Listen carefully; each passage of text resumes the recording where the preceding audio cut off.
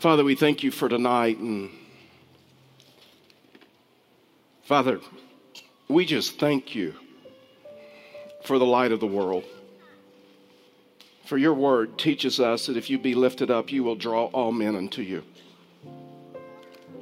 And so, Father, in the moments that I have, as we open up your word, would you just speak to us in a very real and personal way? Would this just not be another event that we've attended? But Father, would this make a difference, not only tonight, but tomorrow and in our lives? So Father, as we open up your word, would you just speak to us? For we ask these things in the name of Jesus. And everybody said, amen.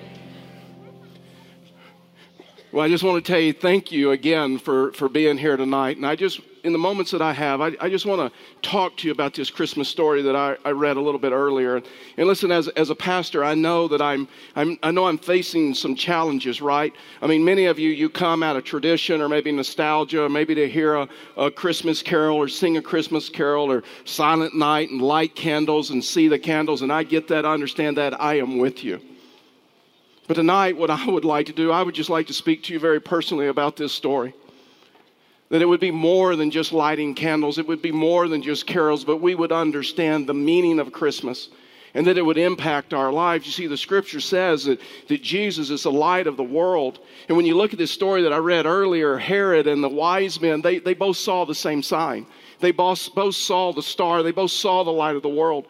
But unfortunately, they responded differently. Unfortunately, for Herod, he responded differently. Fortunately, for the wise men, they turned and worshiped and followed the light of the world. So it's possible that someone can see, and a bunch of people can see the same sign, but not everybody understands it. Not everybody responds. Karen and I realized that a few nights ago, or a week or so ago. We were doing some Christmas shopping at the dollar store.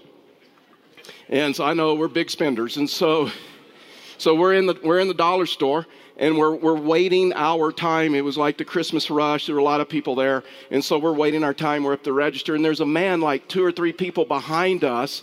And this man was like angry. And I mean, and he's talking loud, and he's getting angry. And he's like, this place is ridiculous. Nothing's marked. You don't know how much anything is in the dollar store. And I'm like, I'm not believing this. And so he's like screaming at this point. He said, this is absolutely ridiculous. And he had some paper towels, and he has what I think was some Windex. And he had that. He's like, I don't even know how much the paper towels are. And I'm like, $1, $1, $1. I don't even know how much this is. There are signs everywhere that says everything is $1 in the dollar store. He saw the same things that everybody else saw, but maybe he was distracted and maybe he was busy. But he didn't comprehend. He didn't respond. And so tonight, I just want to talk to you.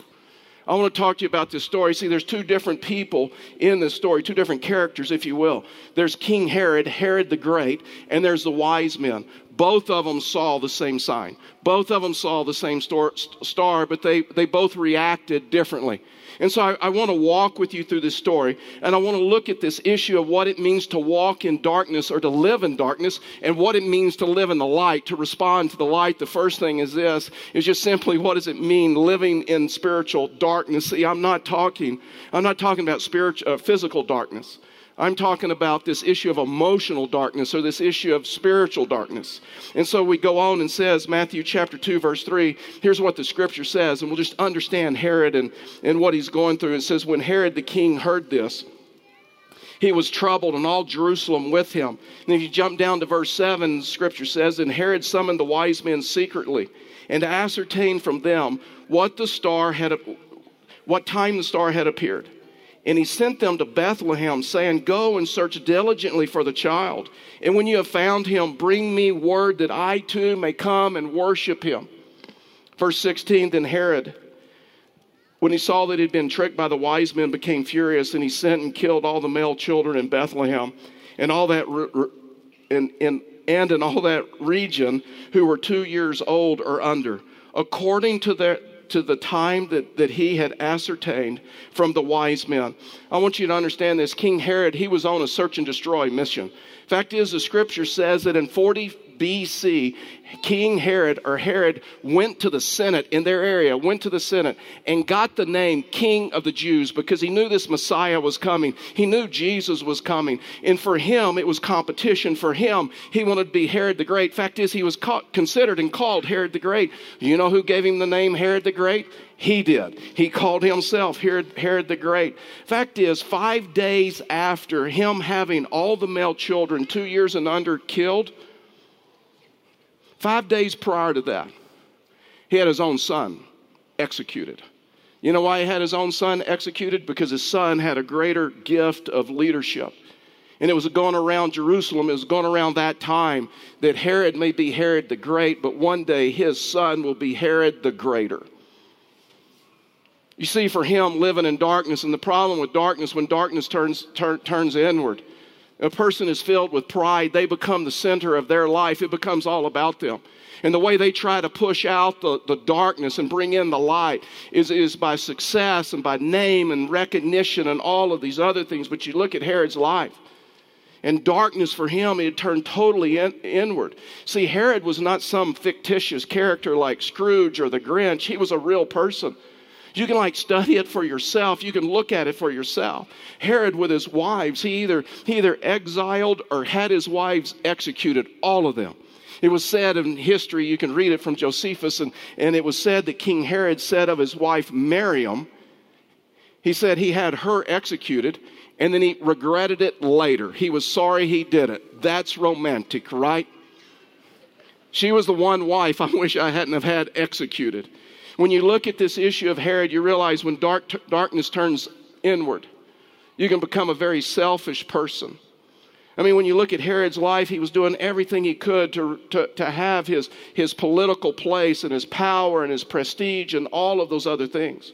When you look at his life, you can go to Israel today, and you can see many of the things that Herod the Great had built. Fact is, he built the city Caesarea. Caesarea is like a port city. It's 60 miles north of Tel Aviv. He built that city, not really, well, actually for himself, but he built that city and he named it after Caesar because he needed a political favor from Caesar. He needed Caesar to do something for him. He built the city. It's a very famous city. He built the city of Masada. Fact is, when they began expanding the Temple Mount, he built the wall, the Wailing Wall, the western wall around the Temple Mount. It's the place today where the Jews pray because they're no longer allowed inside the Temple Mount. When you look at Herod's life, he was doing everything he could to push out the darkness. He would try to get the darkness out of his life with success and achievement, but he never could. See, Herod refused to give up power. He refused to give up control, and he refused to respond to the light. His name is Jesus. Man, he has to control everybody and everything. Listen, if you want to lose joy in your life, then you just live a life of control. You try to control the situations. You try to control the people around you, and you will lose joy out of your life just like Herod. This issue of darkness, if you're not careful, this issue of darkness can make you paranoid. I mean, one time it was said of Herod that he was at a dinner party, and the servants were off to the side, and they were whispering because they did not want to disturb him. Herod thought they were talking about him, so he had them executed.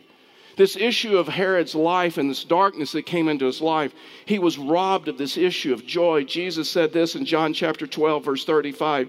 And it says, so Jesus said to them, the light is among you for a little while longer while you have the light, lest darkness overtake you. See, what had happened in Herod's life is this issue of darkness had overtaken him. The one who walks in the darkness does not know where he was going. When you and I walk in spiritual darkness, we don't really have any direction. We don't really have any goals in life. When you look at the pictures of Herod's life, he didn't really know where he was going. I mean, I think of that scripture. It's just a sobering scripture that says, what profits a man or what profits a woman if they gain the whole world? If buildings are named after them and cities are named after them and people are still talking about them and people refer to them as Herod the Great. But the scripture said, what profits a man, what profits a woman if they have gained the whole world? They have achieved everything, but they have lost their soul. They never came to the place to respond to the light. They never came to the place to respond to the light in such a way that they no longer walked in spiritual darkness, but they walked in the spiritual light. You see, the wise men handled this situation totally different than King Herod. And Scripture says, well, the fact is, that's the second principle. The principle is this, just living in the light of Jesus and the characteristics of that. When you look at this issue, there's three things that happens when you and I will walk in the likeness of Jesus. The first thing is this.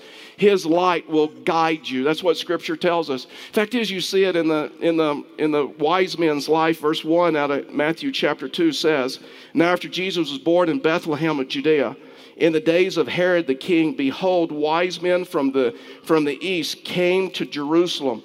The wise men came all the way from Persia, all the way down, and it was like a 6-month journey for them to get there. And when they came into the house, what the Scripture says is they saw the child, they saw Jesus. And Jesus about this time was about 2 years or under. We know that because of the time of Herod, and we know that because of how long it took them to journey from Persia. And so when they came in, they bowed down and they worshiped him. But the question is, how did they know? How did they know that this was the Messiah? Because the Scripture says that the star would appear at his birth. It was light. I mean, the star, a lot of people have argued and discussed what was a star. It could have been a heavenly host. It could have been angels. Angels are referred to stars in the Bible. In Revelation, it says Jesus is the bright and morning star. Verse 9, just look at this. Here's what it says. It says, after listening to the king, they went on their way, and behold, the star that they had seen when it rose went before them until it came to rest over the place where the child was. We don't really know what happened once they finished talking with Herod, but when they stepped out, they saw the star, and it's interesting. It says the star went before them. Stars don't went, right? Stars don't went. And you don't follow a star. I mean, you look at this and it says that they followed the star, and then the star rested over the house, rested over the place where Jesus was. Stars don't do that. So that could have been a heavenly host. That could have been an angel that was guiding them. But the Scripture says that when they got to Jerusalem, they asked, where is this Jesus? Where is the Messiah? They got out their Bibles and said, he is born in Bethlehem. Micah chapter 2. John chapter 8 verse 12 says this about Jesus. It says, again, Jesus spoke to them saying, I am the light of the world. Whoever follows me will not walk in darkness, but will have the light of life. Let me ask you this tonight. What are you worried about? What are you uptight about? What is keeping you awake at night? What causes your stomach just to churn? Listen, in 2020, we're all going to make some major decisions. I don't know what mine are, and I don't know what yours are. But I know this, we're all going to make some major decisions in 2020. That's just life, right? And what is the basis that you're going to base your decisions on? Feelings will lie to you. The darkness will not direct you. Emotion will lie to you. Situations will lie to you. So my question to you is, in 2020, what is the basis for the decisions that you're going to make? Because when you look at this, the only reliable thing that we can base our decisions on is the Word of God. And the Scripture says the light of the world, Jesus will illuminate and guide us, just like he did the wise men. The second thing is this, his light will encourage you. His light will encourage you. There's something about sitting in a dark room and then all of a sudden the lights slowly come on.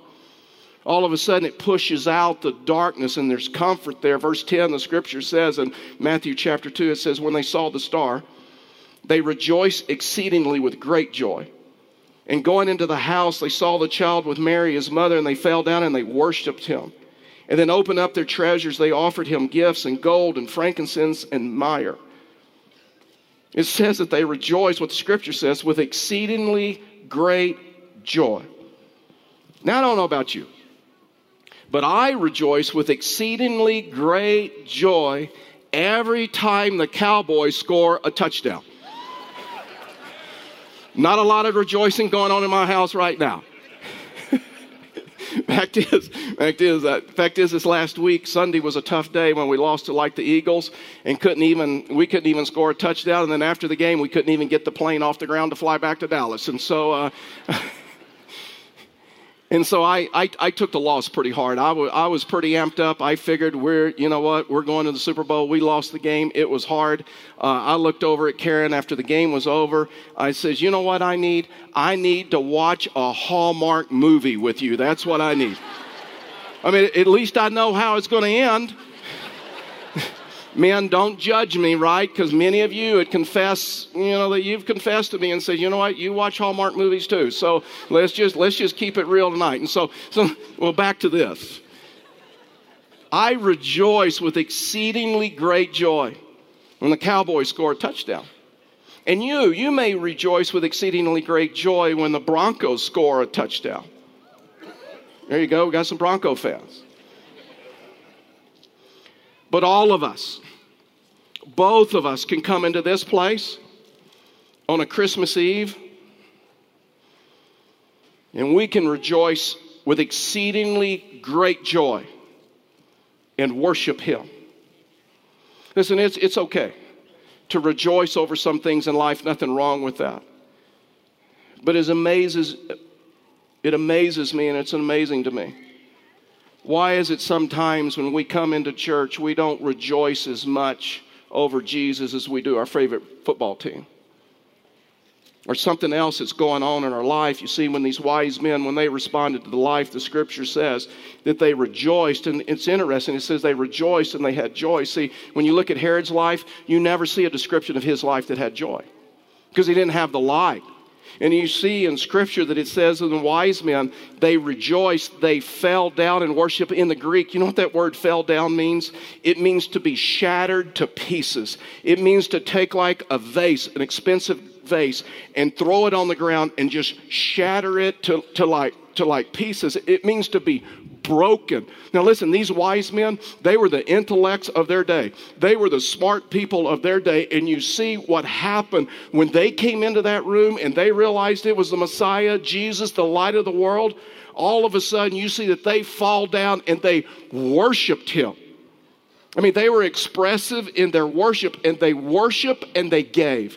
You want to have joy in 2020? You want to walk in the light? You worship and you give. You worship and you live a life of generosity. Listen, let me tell you something. We were created to worship. God has created us to make a big deal over some things. We were created that way.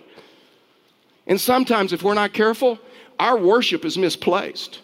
And that's why we have darkness. That's why we struggle. This is my guess.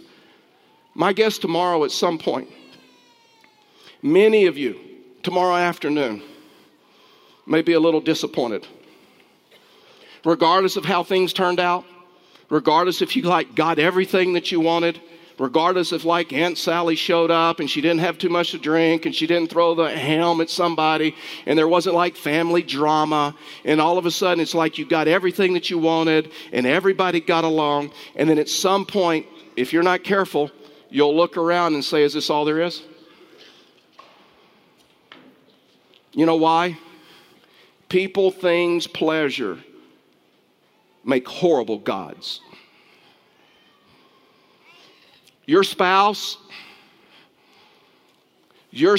cannot give you what only God can give you. And we can only love with a conditional love, because human love at times wears out, but God has an unconditional love. Your children, they cannot fill you or complete you the way God can.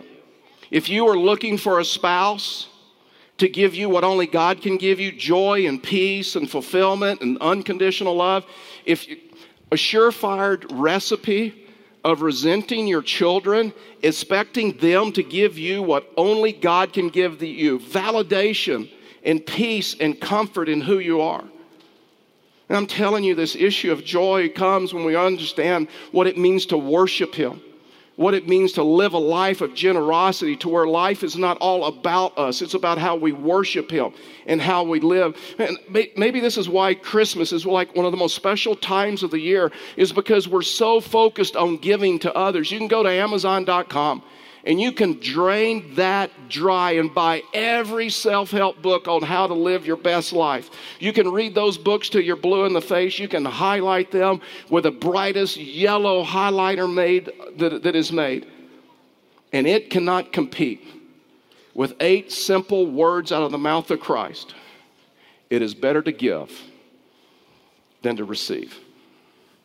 That's the secret of a fulfilling life. You want joy in your life? You have to learn to worship Him. The last thing is this about joy is His light. His light will change you. Matthew chapter 2, verse 12, it says, and being warned in a dream not to return to Herod, they departed to their own country by another way. Now listen, this is subtle, but it's so huge in the scripture. Please understand this, that remember that before the wise men worshiped, before they gave, before they bowed down and worshiped him, they had to stop and ask others what the scripture says. Remember, they says, where is Jesus? And they say, oh, Micah chapter 2 says he's in Bethlehem. And now all of a sudden you see that they worship, they gave, and they no longer had to go to other people to say, what does the scripture say? When they worshiped, God spoke to them. The wise men responded to the light. The wise men responded to him. They responded to Jesus, and they no longer walked in darkness. For the scripture tells us that if we will walk in the light, he will guide us. He will direct us. He will change us. Man, God doesn't want you in 2020 to learn how to just gut through life. God wants to change you. When the light of God shines on my life, it brightens me up. And it takes me out of a pit of despair. And the light of God fills your life, what Scripture says, with His Spirit. The good news is because of Christmas that there is now a light in the world that can drive your darkness away. John 12:46, this is what Jesus said. Jesus said this, he said, I've come into the world as light, so that whoever believes in me may not remain in darkness. Isaiah chapter 2 says this, or Isaiah chapter 9 says this. It says one day, it was a prophecy of coming. It was talking about Jesus, and the prophet in Isaiah said this, that one day there's a light that is going to come, and everybody's going to see it. Everybody's going to have an opportunity. But not everybody's going to respond. I don't get it. I don't understand how you can put a lot of people in the same room and they can all see the sign. And some are changed and some are not. But the scripture tells us this, that we'll all see the sign. And it's up to us, our free will, to respond. As our worship team begins making their way back up on the platform, we're going to sing another worship song, and then we're going to light candles together and sing a Christmas carol. But as they're coming, we have this picture of Herod and the wise men. Herod and the wise men saw the same sign. They saw the same light. And I have a testimony that I was living in a dark place, and when Christ shined his light on me, it changed everything for me. And I'm praying tonight that many of you that are in spiritual darkness have never accepted him, have never come to the place to where you say, you know what, I'm a Christ follower and I'm going to worship him. That today would be the day that you would accept him. Some of you have the light. Some of you have Christ. And you have responded to the light of the world. And you know where you're going to spend eternity. But there's some of you that may not even know or understand where they're going to spend eternity and tonight. If you've never put your trust in him, I just want to invite you just to accept him. I'm not going to ask you to get up. I'm not going to ask you to come to the front. I'm not going to ask you to do anything that would embarrass you. But I am going to ask you this. If you have not responded to the light, would you respond to the light tonight? And I'm going to guide you through that in just a few minutes. Maybe for you, you've kind of strayed away from him. And tonight you've seen the light in a deeper way, a different way. And you say, you know what? I am making a commitment that 2020, I'm walking in the light.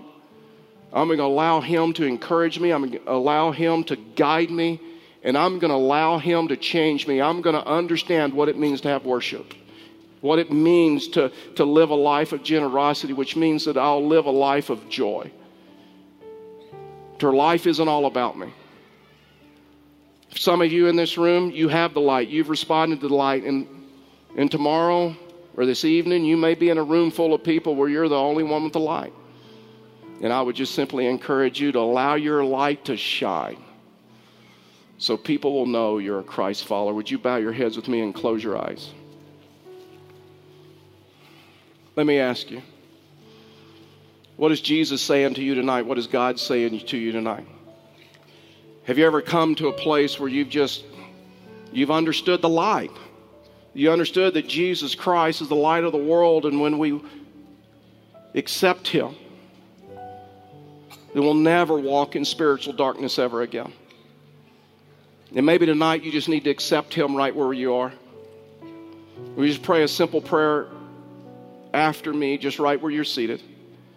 Dear Lord Jesus, I ask that you come into my heart. I know that you died for me. I know that you've forgiven me of my sins. And I ask that you give me the gift of eternal life. And to the very best of my ability, I'm going to follow you. Thank you for saving me. Thank you for changing me. And I'm going to do the very best I can to allow my light to shine. Father, we thank you for tonight. We thank you for your love, and we thank you for your grace. May tonight just make a spiritual mark on our lives as we've just stopped from the busyness, just to worship you, just to understand who you are. And we look forward to see what you're going to do in the days to come. For we ask these things in Jesus' name. Amen.